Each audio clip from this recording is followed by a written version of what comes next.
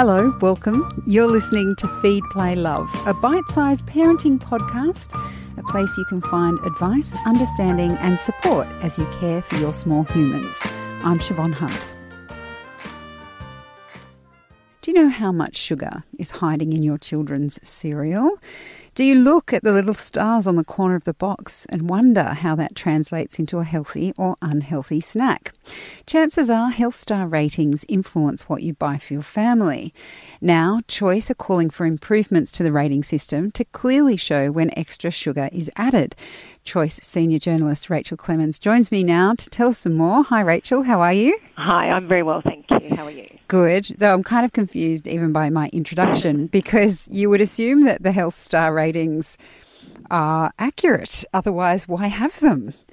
How misleading is the current rating system? Well, look, Health Stars are an important tool. They help you make decisions about the foods and drinks you buy.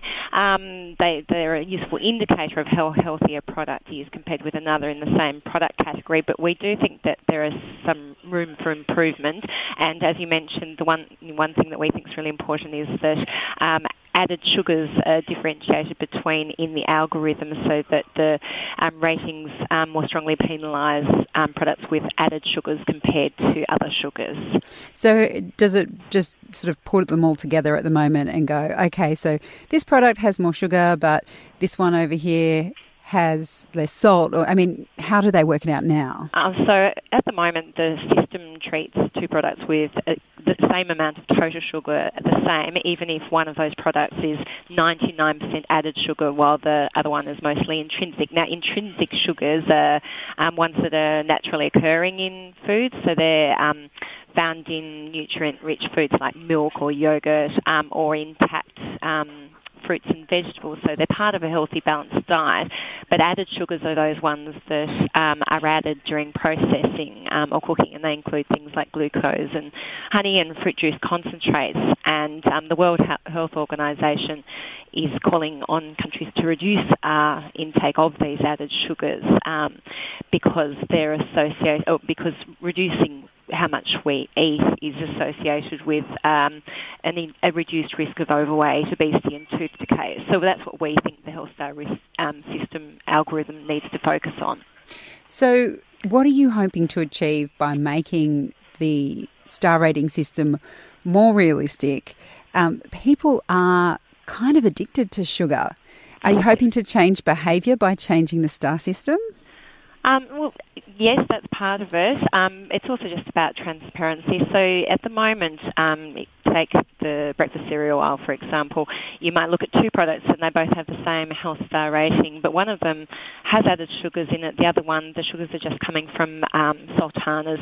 And by penalising added sugars in a strengthened algorithm, those Health Star ratings will move further apart. So the one with the sultanas might move up to 4.5 stars from 4, but the one that's full of added sugars will drop down to 2 stars. And therefore, when you're looking at those two cereals in the supermarket aisle, then and you're wanting a healthier choice, you'll clearly know which one to opt for. So you're making an informed decision. So cereals have long been the guilty party when it comes to added sugars. One particular cereal has always perplexed me because since I was a child, I have always known that Nutri-Grain is full of sugar, as do most people. But in the current star rating system, I understand it's around 4. Yes, that's right. And, there are a few reasons for that. One of them is because at the moment it's able to receive bonus points for its protein content. They've added protein into the cereal, and that makes it receive more stars. But Australians, just generally speaking, our intake of protein is completely adequate. We don't really need more, and really what we need to be doing is reducing the amount of added sugar that we're having. And so what the new algorithm would do is, it's quite complicated, but it would mean that there'd be if they're taking into account the added sugars in the product, then it would be above the threshold by which a product can receive the bonus points for protein. So it would just mean that it wouldn't receive those bonus points, and its health star rating would be much lower and more accurately reflect the actual product. So generally speaking, it seems like a lot of processed foods, a lot of the snack foods we eat or cereals, etc., do have a lot of added sugar. Obviously, this is a problem and this is why Choice has been looking at it. Mm-hmm. Would a realistic star system just make everybody want to avoid the grocery aisles? Because, I think about things like fruit bars and little fruit snacks like apricot delights and things like that. And I just can't see any of them having a really great health star rating. Well, the thing is, what you need to use the health star ratings for is to compare products within a category. So if you're going to be buying fruit bars, it would be good to be able to look at all of those fruit bars and find the healthier option. And, that's why another thing we would like is to see health star ratings on all products, not just because at the moment it's a voluntary system. So you'll go in to buy a muesli bar or a snack bar and only half the products in that aisle have health star ratings on them. So, a good start would be for all of them to have it. But then there are differences, and so, you will be able to choose between them. And the highest health star rating in a category depends on the category as well. So back to breakfast cereals, you'll notice that a lot of breakfast cereals have a health star rating of 4. So then to get a healthier one, you look for a health star rating of 4.5 or above. Whereas if you're choosing between butters, for example, they tend to fluctuate between half a star or 1 star. So you would choose the product with 1 star if you're looking for a healthier option.